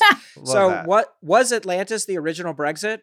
The Atlantis was like the original Department of Homeland Security. They were there way before. They were 2,000 years old. I mean, but they left the continent. They're like, we're out of here. Like, yeah, exactly. We're gonna seek to the bottom of the ocean. We're gonna have our zones. I like that the Border Patrol was just like scanning like a shark too. Right. It's what are the processes here? It's not like a passport. But this is, to me, like for me, the key unlock for this film is it is first and foremost a science fiction film. Mm-hmm. It happens to be underwater, but every element of it is really science fiction. Fantastical, yeah. And I dig that. Oh, I mean, I just like all the like holographic fields, the water holograms. Oh yeah, the water of holograms Orm and stuff like that. That stuff was really. You get like Chekhov's cannons on like the yeah. You're like, all right, those I see what the hydro cannons. She's like, there's some cannons up there. Nobody can ever escape them. Wink, wink. And yet, the fall of Atlantis was super dope. I love the idea of like they had spaceships and steampunk machines and all that kind of stuff. Atlan, played by Graham McTavish, who was on House of the Dragon as the captain of the Kingsguard and also Colony. Yep. Lovely to see him. Ryan's previous show. So he gets captured. We have, Mira's jellyfish dress. I love that dress. Love the jellyfish dress. Oh really my God. Yeah. Outrageous. And we have now the Ring of Fire. And this is where we have the octopus drummer, Topo. Dude, in the cinema, like I was in that little screening room at Warner Brothers. You scream? I screamed, but usually when something like that happens, I am the only one who screams. Like at the end of Ant-Man and the Wasp: Quantumania, when I screamed, "Oh my God, it's Victor Timely!" and everyone was like, "What the fuck are you talking about?" Because I own like all 7 Victor Timely appearances in the comics. But though this time everyone I don't know whether it was some people in there probably didn't know who it was and were just like, "Oh, it's an octopus playing drums," but the cheer that it got, it was very heartening, and obviously I was just like, fucking Topo. That's so cool. Topo. So silly. Really great. And a great fight scene. Like this between the two of them is super awesome. Again, leaning into that water action that they're kind of so good at with the bubbles and the lots of tridents. I paused it when they introduced the two of them and they have their cards where it says their pros and cons. Oh yeah, Aquaman has no pros and it's all cons. It's just and his cons are it's he's a drunk. Yeah, surface dweller. He's just a piece of shit. And then the pros for Orm are just ridiculously skilled with the trident, king of Atlantis. And one of them is he's an 8th degree Nautilus in Jetel Fu or something, some made up underwater martial arts. Love that. Incredible. Amazing. It's a big fight scene and I think oftentimes superhero fight scenes can not work. I was thinking of from early days, I was thinking of the Matrix Revolution, where once you have Smith and Neo going at it, it feels very silly. Right. But here the combat feels very tough and pretty grounded. And so Mira steps in to rescue him, and this is where we get this escape. And to me, this the escape score, is the best. the score, which people can hear right now, to me has a very strong Tron Legacy vibe. Yes. And again, that segment in Tron Legacy of the flyer is my favorite of the film, and it works in the same way here. It's just like, it's fantastic. Yeah, I basically think from the moment Tobo shows, I love the opening, like I said. I think the Black Manta stuff's really cool. From the moment Tobo shows up, there's like a moment every kind of 10 minutes where I'm like, oh, it's that part. Like, I want to watch, this is the part, I've been waiting for that part. Beginning with like one of the most ridiculous, silly, and incredible like needle drops of all time that's like still just kills me every time I see it. Yes, this is where, you know, he says, so where to now? To the ocean of sand your people call the Sahara. And we have Pitbull crossed with Toto. It's like a remix of Africa by Toto with Pitbull and like as them coming out of the water. water. They come out of the water and it is like they are fighting to get out of that water and stay straight. And it is so good. Like in the cinema, like people lost their shit and just started laughing. Like, wow. It's another one of those moments where I'm just like, this is a movie that knows what it's doing. Like you're meant to laugh at that moment. You're not meant to be like, oh, this is like such a cool, like serious, like iconic moment. You're meant to be like, oh, this is like ridiculous in like a very enjoyable way. Arthur's just wearing normal clothes. Right. Just walking out of the ocean. Like, it's so silly and so fun.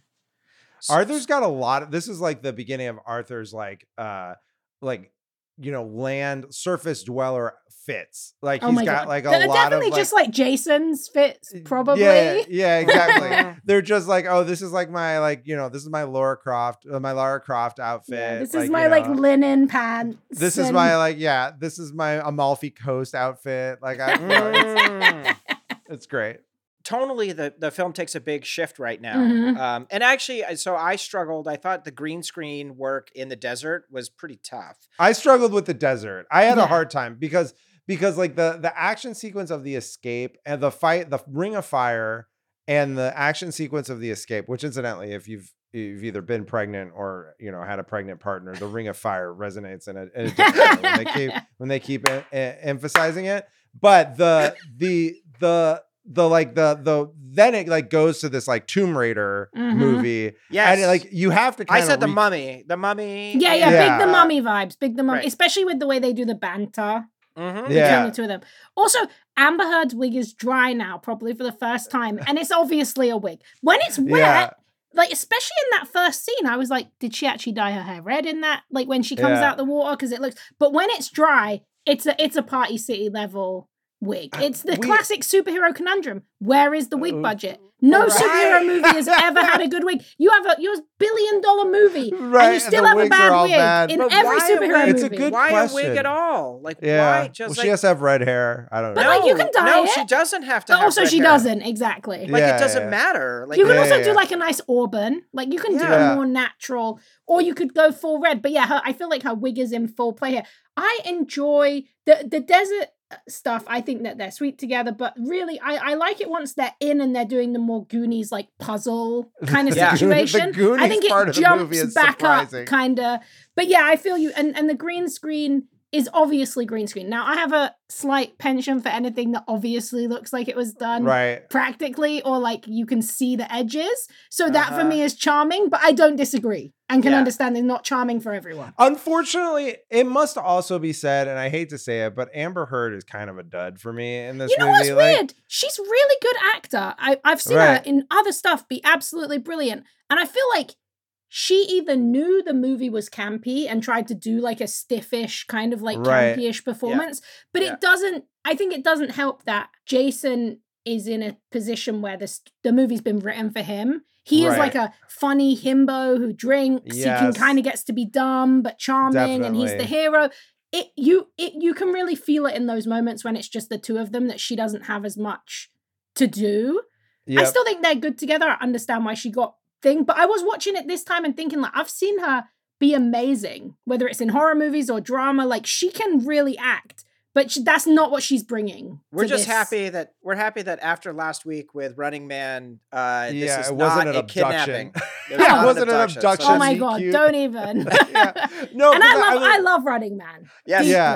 of course. But also, I mean, he used to love to kidnap somebody, Arnie, in a movie. There's like a major plot point in multiple Arnie movies. Commando, Total Recall. Like, he loved to do a kidnapping. There's a lot of abduction in the Arnold of I mean, I was really conditioned to root for Amber Heard because of like real world events. I was like, all right, all right, let's let her have this one. I was like, oh, this is not it. She's got a bad wig, and she's just like an Arnold. She's just like it is like an Arnold heroine where they don't really have a lot to do. So that was kind of a bummer. And because she's legitimately a badass, you know, when the her powers are great, but it just it takes a while. And I agree with you on the Goonies part. Once they're down below, I would definitely be the one who did not pay close enough attention. Me too. Or even concentrated and tried to remember it and still couldn't remember the message very well. Not happening for me. But once they get to Sicily, I assume, Jason, they stopped off at the White Lotus for lunch. Yes, of definitely. Course. Is that Sicily? Is that what we're meant to believe? It's not Amalfi. We're like we think it's I thought Sicily that in the sure. map it they looked might like have Sicily had to like me. a little. They love to put like a little thing up in the corner, like a yellow. Lots of I don't Star think they Wars. did a I don't know Chiron. if they did one for that one. Okay, I don't think they did, but it looked like Sicily. Maybe I'm just obsessed with Sicily since White Lotus. Since White Lotus, yeah. Yeah. You know what? It was somewhere. It was somewhere. It was On the Italian for sure. Yeah. It was like their Luca interlude is basically. Yes. See, I that's love influential. Luca. I love Luca, but I'm saying Luca was like, love that moment from Aquaman. let's make the whole movie like that one scene from Aquaman. I love Luca, man. I went into that so ready to hate it, but I just think it's so good. Oh, it's another great sea monster movie. This also is a great sea monster movie. That's true. Really, really great. So, you know, we're definitely doing the Ariel tropes and the eating the roses and stuff. Yeah. But it's cute. He's also eating the roses. roses. Like that was cute. I forgot that he did that to this roses. rewatch where he just does it. He doesn't he just goofs off. He's just like, yeah, sure. But it just doesn't work quite right here. But once this combat starts, this fight scene of her running across the rooftops, stuff getting blasted. That was another thing I got to see in the editing bay. I was like, are you mad? Dude. It almost looks like a Wanna too. They do a great job of focusing on certain parts. And when they're like the soldiers are like going through and you follow them through the buildings. Yeah. That's really cool stuff. They fucked up this UNESCO heritage site. Oh my God. This God. is like, I mean, by the end of it, he literally headbutts like a 500-year-old bell into a building. Yeah. Yeah, I love that action sequence. I would love to see James get to do more wild action stuff because he directs this stuff so well in this movie. She gets to use her like water bending powers in the wine shop and she like should make do that more often. I was thinking, why doesn't she use hard water at all times? Or like like pull the water out of people, like, you know, and like desiccate Magneto them. style. I like that. Also, I was gonna say the whole movie is essentially like Amber Heard auditioning for Jean Grey powers. Like the way they do it is it's like Jean Grey meets Storm. Totally. The whole way through, which I understandable because I don't think Mira doesn't necessarily have like an iconic set of powers in the comics that are so well known to everyone else. But especially that wine sequence, that's very. How much was that wine though? Like how? Oh my God! How much money did she just destroyed a small business? She had to make her like Nebbiolo harpoon or whatever. Yeah. Sorry. And she just killed a bunch of people. Sorry, in your town. It's fine. Is there a DC analog to Damage Control? You know what? There isn't in the comics, but they did make a TV show called Powerless that was like DC doing damage control. Okay, so I will not talk about it for too long. The show itself, it's got Vanessa Hudgens. Right. But the show is, in my opinion, it was a miss. The pilot for the original show is absolutely incredible. Really? She basically works in like an insurance company and she hates superheroes, but they changed it to her being like a fan who'd never seen one and they make inventions. But that's like the only thing DC has. But they need one after this. Somebody's going to have to clean it up. Someone's going to have to buy out this wine shop. Do the Marvel crossover so the Damage Control can come and fix it for them. Make it good with the Archaeological Institute. They're lucky that like the Brits or something didn't run off with these statues like long Oh my God, ago. truly. And like they still have them there. They didn't have to go to the British Museum. Hopefully they bring them survived. back. Yeah, didn't have to repatriate them. Did you feel that the whole thing with the spyglass and like looking for like did that give you like Rise of Skywalker? Of course, you just you hold it up and look hold through this it. thing up. At least they managed in this movie to say no. You've got to hold it up. Statue. In some place, not just anywhere on this planet. Don't even get me started. Don't even get me Show us the started. We emails. need to see the emails. All right. So Black Manta is dispatched. The Black Oh, Manta. wait, we didn't. Yeah, sorry. I just have to say, we didn't talk about the other incredible needle drop, which is the Black Manta montage scene where he's making Yes, the suit. the A-team scene. Yes. Yeah, that is like so outrageous, and the fact that it's like Depeche Mode or someone, that to me is just like another one of those. It's totally out there, totally takes you out of the movie, but in like an incredible way. Like you said, the montages in this movie are unmatched. Are where it's at. It's where it's at for sure. So yeah, he's dispatched, sadly, even after making that sick suit. Yes. The head on the suit, I feel, needed some refinement. The head is a little ridiculous. Like it's you know what I will say? Direct comic book. Yeah. They just went for it. They were like, he's got a big head. Right. They did the exposition in the montage scene where he's like, if I make the helmet smaller, he's like, I'm gonna need a bigger helmet. Good old Jules. Yeah, I definitely dug that. I had a note on that on the needle drop. That was very good. It was just like I love that sequence. It's like, and Yaya makes it so cool. There's another version where it's not cool, but as soon as you see him in there making the suit with this music, you're like, oh, he's badass. Yeah, I can't believe he's gonna be Wonder Man. That just blows my mind. It's like such a comedic, wild role. Like, I can't wait to see that. Simon, my God. I know. I never thought I'd see the day. I want to see him wearing that jacket. I want to see him wearing the jacket.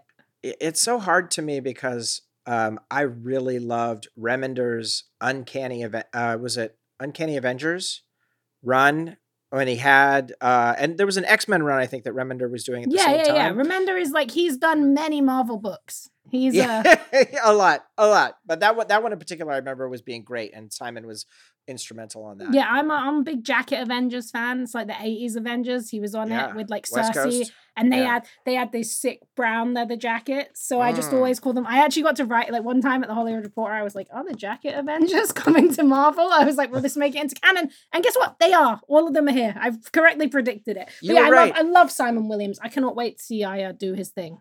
Yeah, let's do it. So now we go to the trench. So before I had seen this film, the one thing I knew was that Warner Brothers was already working on a Trench spin-off film. R-rated Trench spin-off. Yeah, I mean, it's just cool. I can't remember, there was a late 70s, early 80s, like merman people attacking the East Coast. Kind of like a lightweight H.P. Lovecraft movie. I don't know if somebody in the Discord can tell me what that was, but they're great. Like, these creatures are awesome. The creature work is so cool. It looks scary. When they dive off the boat and they go underwater, that's a and great you have the flare, and then you zoom back and you just see thousands of them. Yeah. My reference whole sequence, so good. Whoever storyboarded that sequence just absolutely smashed it. Every segment of it is so interesting.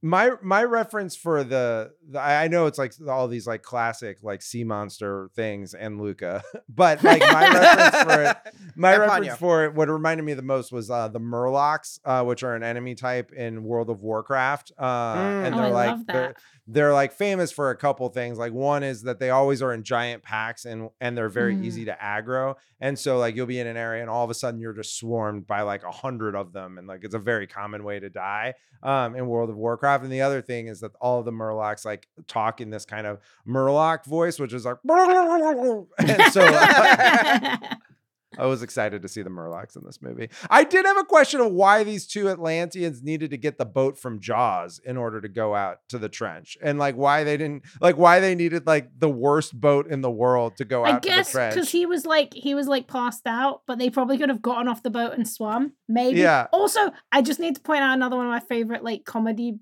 drops in this movie. When they're first on the boat and the soundtrack is somebody playing the flute.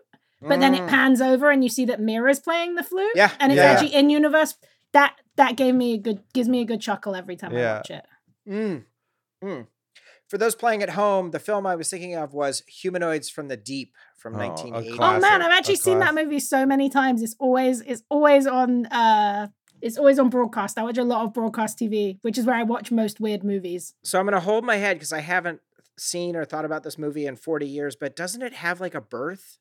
And like the humanoid get like yeah. Like the monster comes out or something? Yeah, it's some really wild stuff. Dude, I can't believe that's the movie you were thinking of. I'm like, yeah, it really is.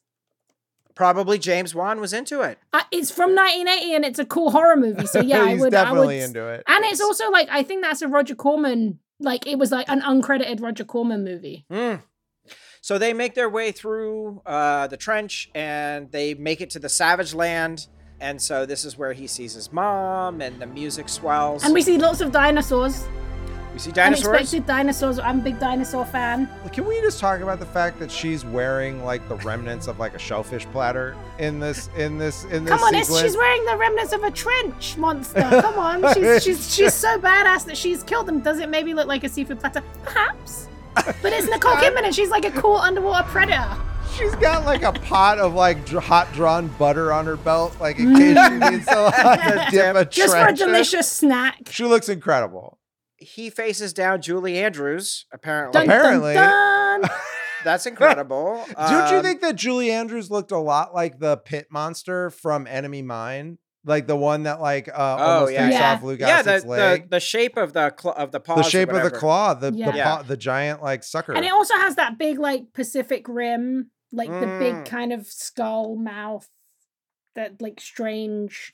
It's kind of like, it's like a kaiju that you don't want to look like Godzilla. Yeah. But I do love that there's a kaiju in this movie. I love that there's a another kaiju. Reason. Yes. But it is a little anticlimactic, right? He has the showdown and essentially, just by acknowledging his own fears, he is able to then step up and take the trident, and then he's able to specifically the way in which he defeats Julie Andrews is like he hypnotizes the pit monster by like releasing the trance beats underwater. Like I will say this is what I will say. To understand, I feel like it is anticlimactic in an action sense, but the biggest criticism and like thing that people have ragged on, whether it's in comic book shops or whether it's on Robot Chicken or South Park, is like Aquaman talks to fish.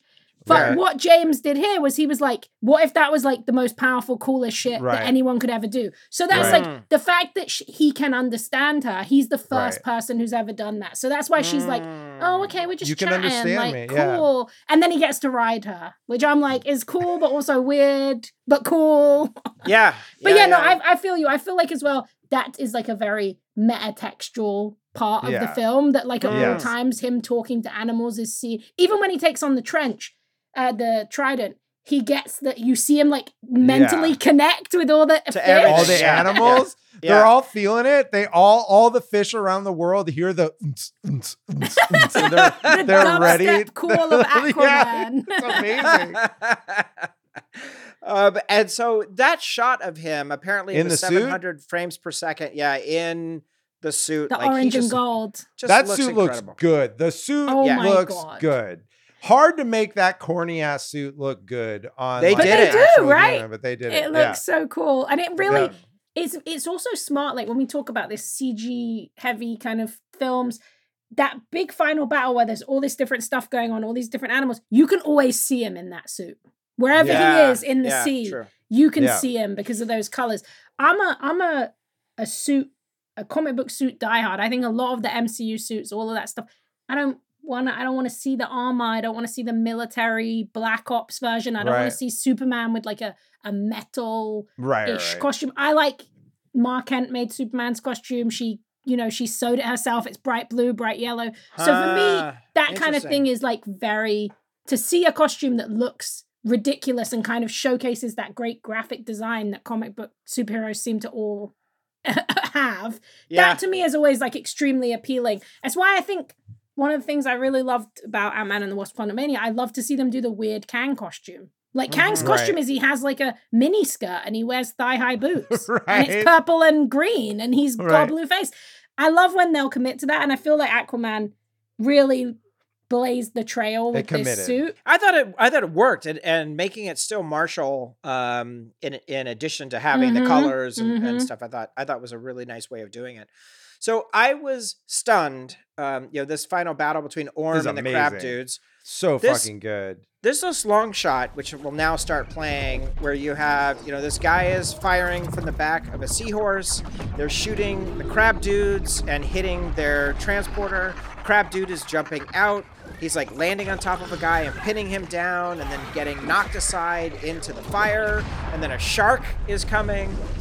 Even my description, it keeps going beyond what I just and it's so described. dense. The thing about it is it's so dense. Like there's so many actual objects in these things. There's so many sharks and so many crabs. Like it's just whales. So much shit. It's really exciting. I bet in a theater it would have been absolutely fucking. Yeah, it was unreal. It was so good. I saw this movie more than once in the cinema, and it was like this final battle it really holds up, and it also looks great. Like when I think about Wakanda Forever, and I loved. I haven't seen it yet, but I'm dying to. Yeah, it's great. Tenoch is great. Like, there's lots of great stuff. The reimagining that they do of Namor as kind of Namor, and the reasoning they give behind his name is so good. But it is so dark under the sea. Yeah. It is really suffers from that. They wanted to make it look like, what if you were really under the ocean? Under the water. I like this kind of sci-fi fantasy version of Atlantis that we get here, where it's like, you can talk underwater, sure. Like you don't have bubbles coming out of your mouth all the time, which was one of the problems they had in the original Justice League movie. Right. And I think that kind of final battle leads into that, where there's so much going on, but you can see all of it, and it's all just completely ridiculous. It's really good. Really good. So the final the kaiju crab, him riding it. I will admit, I paused briefly at this point, and I was like, fudge, there's still 20 minutes left in this movie.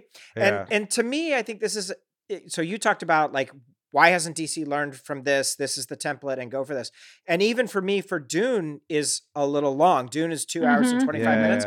My whole thing is every minute between 2 hours and 2.5 hours is like 5 minutes. And it better be really worth it. And I love Dune for what it is, but I don't want it to be longer.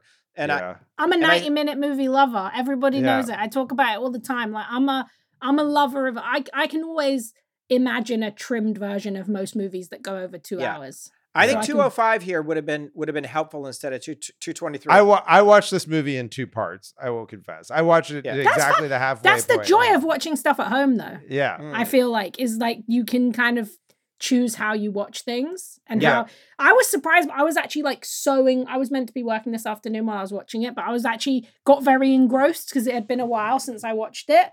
But yeah, you can also, I think that's one of those things about having like multiple plot points. This final battle feels like the climax, but then you have to sort out Orm, and then you have to return to the family aspect. So yeah, I can definitely there's just a lot. There's a lot. I felt like this battle was a little long. It was really, I think, the Sicily and some of that other stuff that where the gears were grinding.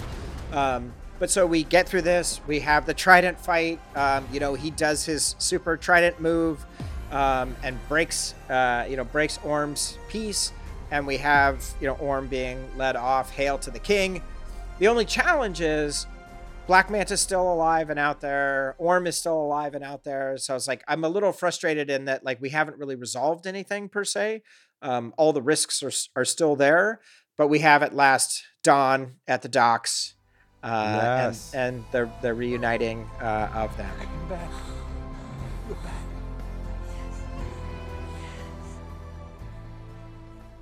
I felt that Orm should have been able to ask for a best 2 out of 3, given that they were tied after this fight. Okay, that's actually a fair point. I'm like, I guess I know both their tridents had been broken, but he has that magical like MacGuffin trident where you're like the king. He can't beat it. Yeah. This was double or nothing, I think. Yeah. It would suck to be in fish jail though. Like just be like, pull your heels. It would be terrible. The one thing I liked about like I like Arthur's journey of like at the beginning he leaves Black Manta's dad to die because he thinks he did something wrong, and by the end with Orm he's like, just go to prison and like let me know if you want to talk. And that's obviously setting things up. Like in the comics, Orm and Arthur will have to ally themselves together at some points and stuff. So they're kind of setting those things up. But I like a little personal journey to a more pacifist bent. Do you think Topo stops by the fish jail to talk shit to Orm in there? Be like, oh my God. Now, you bozo. Yeah, he's banging on the walls. He's like in there and he's like playing a violin. He's like, look at all the cool instruments you never let me play. Yeah. I mean, Topo definitely could be in The Prison as a jailer. He had a lot of jobs. Like in the comics, he was like a butler. He played like multiple instruments. Like he's a very talented octopus. The Hans Zimmer of underwater creatures. Yeah, just the whole film's just scored by Topo. When do we get the Topo? When do we get the Topo spinoff? Dude, that's going to be on HBO. Speaking my language. HBO Max, mature rated series. Animated series. I'm ready. Topo. This crew, the three of us, will do the official podcast for Topo. Oh, we will do it. HBO, give us the call. Perfect. Topo, the young years. Perfect. Oh my God, Jason, what do you think about this song that's playing, the credits song, "Everything I Need" by Skylar Grey? It wasn't for me, but I'm glad. I agree. I'm not a fan of. I as somebody who grew up with like anime, I really need a credit song to be like a banger. A banger. And this one is not for me. I feel like it fits the romantic end tones, but I would have preferred a little bit more of that like fun like nu metal. You could have done something like, or I'm a fan. I grew up in the 80s and 90s. Love like a weird unnecessary rap about a character. I was Adam's say Family rap, the Casper rap. Nice. Would have been an amazing opportunity to get LL Cool J to come back to do yet another amazing song about the ocean. That would literally be the dream. Aquaman 2, let's make it happen. Yeah. Deepest, bluest, again. Aquaman 2, Deepest, bluest, LL Cool J, and the Lost Kingdom. Deep Blue Sea is still hanging out there for Dune Pod. I'm just gonna say that. Okay. Well, I'm just gonna say that it's out there. I'm gonna put dibs. Okay, Deep Blue Sea. Deep Blue Sea is one of my all-time favorites. I've never seen it. Oh my God! I've never seen it. You are in. That is so good. That is. I actually rarely feel this way because I love every movie and the part it played in my life. But I am jealous of you because Deep Blue Sea. You cannot even describe the feeling you will have watching that movie. It's from such a specific time that I still constantly try and seek out other movies like that, but there are none. It's unbelievable. Listen, I'm good with doing Deep Blue Sea. I want to choose a movie that is like one of my very favorites as your next appearance because I would love that. I need one that's a 5-star for me. Deep Blue Sea, yeah. Well, I'm not sure Maybe if I'm going to get there, but no. Let's do Deep Blue Sea. Put a pin in it. But I would be honored to come on and talk about. You got it. It's you have. It's true. All my choices are like legit weird choices. No. Logan's Run and Legend were in the zone for me for sure. All right. So Rosie, who would Tilda Swinton play in Aquaman? I think Tilda Swinton would play Volko. Oh, that's a good call. You feel like she would probably be a great Atlanta kind of weird or whatever, but I love Nicole Kidman in that role. And when you really think about it, Willem Dafoe, Tilda, you could swap out a lot of those roles. And I think Volko is the vibe. Yeah. That's a good call. That is very good. I would cast her as the Kraken. I mean, like, no offense to Julie Andrews, can but you imagine how good her voice would be? It would be amazing. It would be amazing. Like I would love to see Tilda as the Kraken react to the trance to the trance score that Aquaman drops on her. That is perfect. I will take her as Topo. Yeah. That can be the voice in our animated series. Yes. Yeah. Tilda Swinton is Topo. The young years. The early years.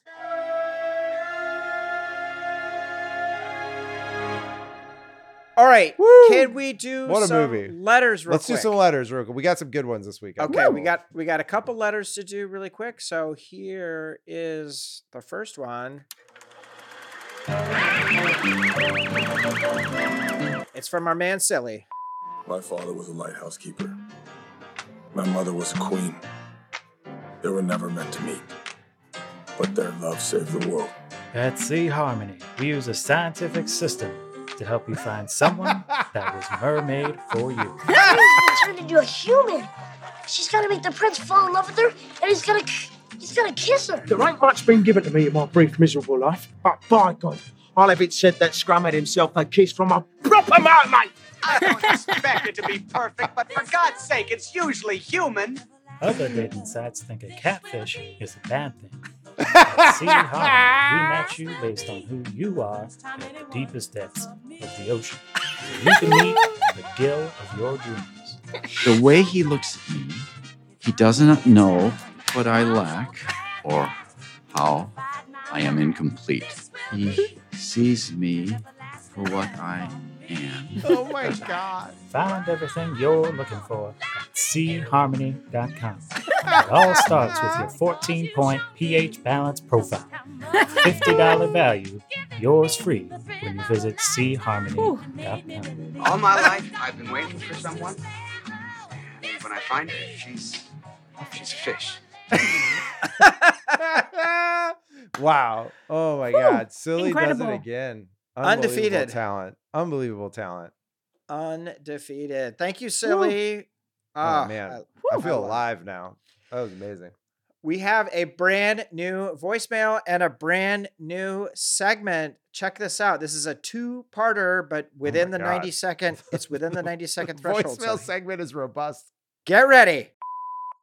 Hey y'all, it's Beery. Yay! I'm not sure what happened, but this last weekend I got a little drunk, and I woke up the next day, and I'm now a truth sayer. So I'm going to relate 3 pieces of information related to this week's film. 2 will be false, 1 will be the truth. It's time to face the truth sayer. Star of Aquaman, Jason Momoa, at the age of 2, he moved from his native Hawaii to the Des Moines, Iowa area with his recently divorced mother. Which of these 3 stories about Jason and Iowa is true? Number 1. Jason's favorite Des Moines restaurant is a place called El Rey, which now features a giant burrito called the Aquaman. Imagine a poke bowl and a 1-pound burrito. The Aquaman retails for $32. Okay. Number 2. Jason attended Norwalk High School just outside of Des Moines, where he played soccer. One of his teammates was a kid named Brandon Routh, who went on to star as Superman in Superman Returns. And number 3. When Jason was a senior at Norwalk, he participated in a high school theater production of Shakespeare's Twelfth Night, where he played the Duke Orsino, tights and all. He still quotes the Duke's first line from time to time, "If music be the food of love, play on." Which is the He truth? still quotes it from time to time. I love that. I like that. It's like, I'm like, how does anyone know? Yeah, I'm good going with question. the third one. I like that he quote. The I third like one believe. Is delightful. I feel I like like the second believing one it. we would probably know about if it was true. Yeah. Yeah. Man, I don't know. I question everything. I didn't even know he's from Iowa. I I thought the also Iowa didn't know parts. I thought the Iowa part sounded sus. I thought that was like, I thought that was the first part of whether it was not true or not. Exactly. I was like, there's got to be oh. one where he's not from Iowa. What the fuck? Get ready. Here's the answer. To attempt seeing truth without knowing falsehood is to see the light without knowing darkness. It's an It amazing cannot segment. be. Now comes the moment of truth. Well, which one of those 3 stories was it? Yes. Number 2. The Norwalk Warriors soccer team in the mid-90s featured 2 future DC superheroes, What? Jason Momoa and Brandon Routh. That's Here blowing ends the my truth mind. saying. That Wow. is That's blowing my first mind. of all, this is an amazing segment. I don't Incredible. understand why we do the pod. We should just have the Just voice. do this, yeah. Just do truth isn't a lie. Every And guest that's a just tells crazy fact. That is wild. The other 2, I have to say, the author of those, the other 2 were so believable. Yes. Also, just they were like specific enough that you were like, oh, maybe not. But the middle one was the one that felt most unbelievable. That was Yes. I could never have guessed, and I'm so happy I know that now. Beria, Wow. nicely done, sir. Very well Smashed it. executed. Oh my Welcome to the God. pod. What else is on? What else do we got this week? This is What crazy. can happen? Well, we got Kev. Let's get Kev. Let's go. Hello, Dune Pod. Kev here. Well, look, right now it's 8:28 a.m. on March 6th. And as of right now, It's my birthday. the movie is Aquaman birthday. and the guest is Rosie Knight from Heat Vision. If any of that changes, I I'm not actually did liable used to write for and Heat I Vision. don't He's not expect to be wrong. held liable. Kev's question. Aquaman is a relic from a cinematic universe that doesn't exist anymore. In fact, it doesn't exist so hard. The sequel is just like sitting around in the hopper, ready to go, and it probably won't even count by the time Warner Brothers has the marketing budget to advertise it this Christmas. Kev's question, you're given the reins to a Dune cinematic universe. What are the spin-off movies like? Yeah. Or, just one. Your call.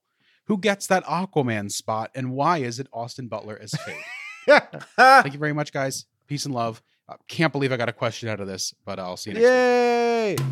Yay! Once again, It's Kev's questions. We love you, Kev. Nice. We love you, Kev, so much. Rosie, what do you think? What would be your spinoff of Dune? Man, I don't even really know. Like, that's just such an expansive, weird world. What would I do? If I had all the money in the world, I would do like a spin-off Dune animated series that would go on HBO Max, and it would just be about like, it wouldn't be a comedy, but it would be like a slice of life, like everyday living in that world.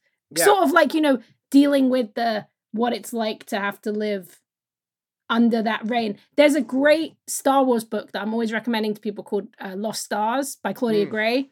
And it's basically like the first trilogy, but seen through the eyes of a kid who's a rebel and a kid who works for the Empire. Nice. And I really like that kind of small scale, seeing the big picture kind in of the thing. background. And I think that I just love animation, and I think that Dune is a world where you could imagine like Mobius style, like real, like time masters, I think that would be really cool. That is really cool. Amazing.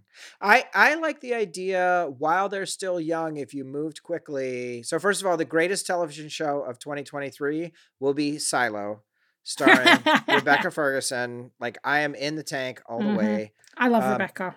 I would love to see, so Jason and I are on record. We've never read any of the non-Frank Herbert books. But the idea of, while they're still young, Oscar and Rebecca, doing a prequel series of That's pretty good. The Duke. Because they had great chemistry. They were so good together. Yeah. Yeah, That's and you a can just really good reuse so suggestion. much of the material and stuff, and it would be super relevant. I think that'd be cool. I love that. I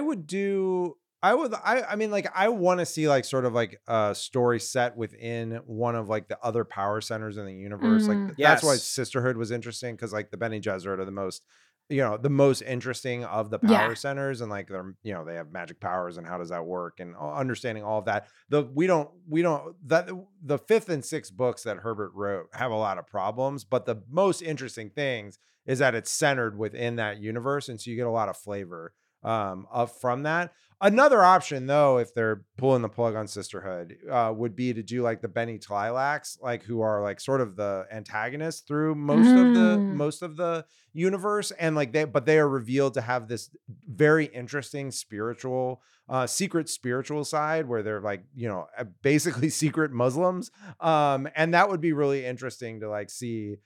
Sort of how they dealt with like the fact that they're hiding this religion from the world, and they have these advanced technical powers, and like it would just be interesting to see a story set in another one of the power centers of the universe. I think in like a post-Watchmen world, you could actually tell that story in an interesting, recontextualized way. So many of these things that we like want to see, like you say, is like there's so much that could be told wrong in that. But if you think about what they did with Watchmen, where they took this story and just completely recontextualized it to make it incredibly relevant and thoughtful and inclusive, I think you could do a really cool version like that. Yeah.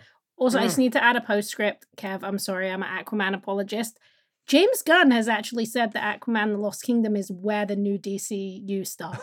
He says that's the first official, like, it's still involved. So I take that and hope it's true. It could definitely not be true, but just saying, for now, I stay hopeful. I stay hopeful that Aquaman will be a part, even if it's just a little part, of that kind of ongoing future. I think it would be great, but I want to be clear. Like, I definitely did not buy everything James Gunn was selling. When he was like, finally, it's all going to be together and it's all going to be consistent, except for Batman and except for the Joker and except for all this other, like, also, so it's like, it's not quite. We've lived through many yes announcements of slates. This is apparently just half of the first 10 years. We know how much of this will get made. It's not all of it. Yeah. So we got to pick our favorites. If we get Authority, if we get Swamp Thing, I'll be happy. I love Swamp Thing. So yeah, it's interesting. It's an interesting time. I'll be here. Did we find out is the Swamp Thing show on HBO Max? I will tell you, it better be, because it's bloody good. If it's not, it's on the CW app. I'm a huge that show is absolutely fantastic. They actually adapt the weirdest issue of Swamp Thing by Alan Moore and Stephen Bissett.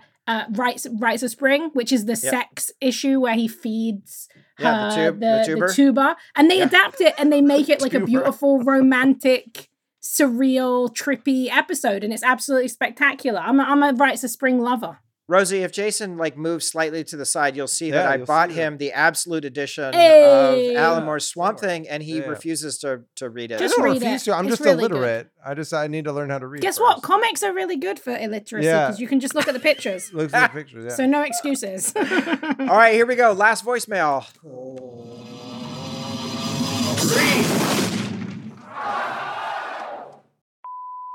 Hey, Doompa, this is Corey from Austin, Texas, calling you while I'm actually watching Aquaman. This is not going to be for Corey. Terrible. I haven't even... Sorry, Corey. I haven't even really paying attention to it. It's so bad. Pay attention to it at all. Just superhero movies just are not my thing anymore, if they ever really were. But it hits all the beats that I really just don't like about them. Even Momoa being likable is really tough to swallow in all this. That I don't know. I'm not just going to just talk a bunch of shit about this movie on your podcast. Hopefully there's some interesting tidbits to be found in the episode. Who would Tilda Swinton play? Who cares?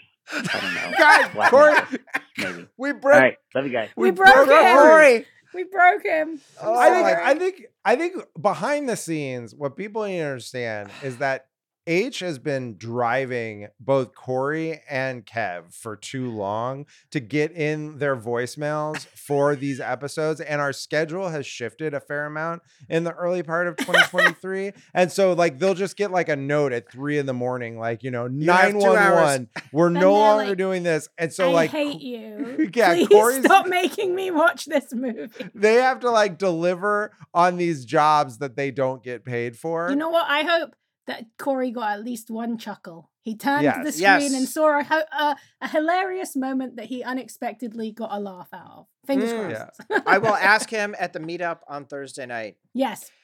You guys, we did it. We did it. Rosie, plug. You can listen to X-Ray Vision. We have 2 episodes a week every week now. On Wednesday and Friday, Crooked Media. You can find us there. You can read all my writing at places like IGN. I've been covering The Last of Us. Polygon, Nerdist, Den of Geek for all my kind of comic booky stuff. And then I'm at Rosie Marks on Instagram and Letterboxd. I'm very honest on Letterboxd, so you will truly see all the bad movies I watch. If you think Aquaman is a bad movie, go on my Letterboxd, because Aquaman is like a 5-star movie. Amazing. Rosie, we love having you here. It's so great to have you back. Oh, it's a joy. Thank you for having me.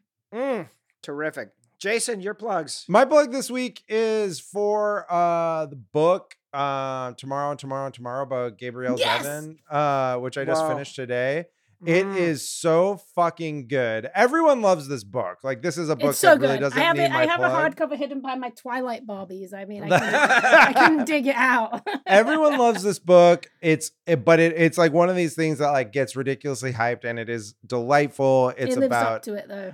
Yeah, it's it's kind of catnip for Gen X gamers, because it's about like 2 kids who like start a gaming company and like the games that they fell in love with when they were kids, and the games that they like the games that they build. It's very like, unlike I think Ready Player One, it's not about just like the reference, like, oh, like I understand that reference to this thing. It's about trying to like understand how, it's about trying to understand why games work. But then also the interpersonal story between the main characters is one of the best startup stories I've ever read. Like the fact that like when you start a company with someone, you have this intense emotional relationship with them because you're spending so much time with them. And like oftentimes it just goes badly, and like how that's a very specific kind of heartbreak. That's not like losing a lover. It's not like losing a friend. It's like losing something else that's like a part of you. And so I just loved it. Highly recommend it. Great read. Is it like starting a podcast with someone? It's like starting a podcast with someone. It's like falling in love in this special way. Yes. Thank you guys. We love you. We'll see you next week. And that's it for this episode. I want to thank Jason and Rosie for an amazing conversation. Next week, we have a very special surprise bonus episode.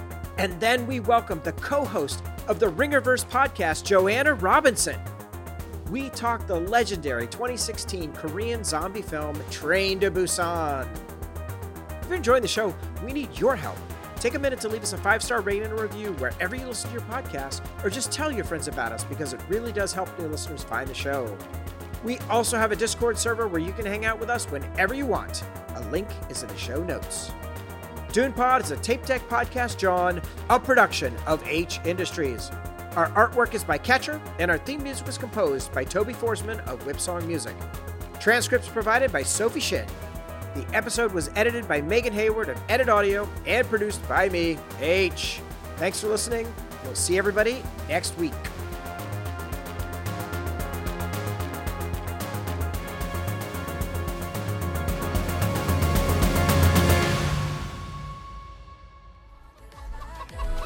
I usually take charters, but I usually get paid in pirate treasure. Thanks for the ride, buddy.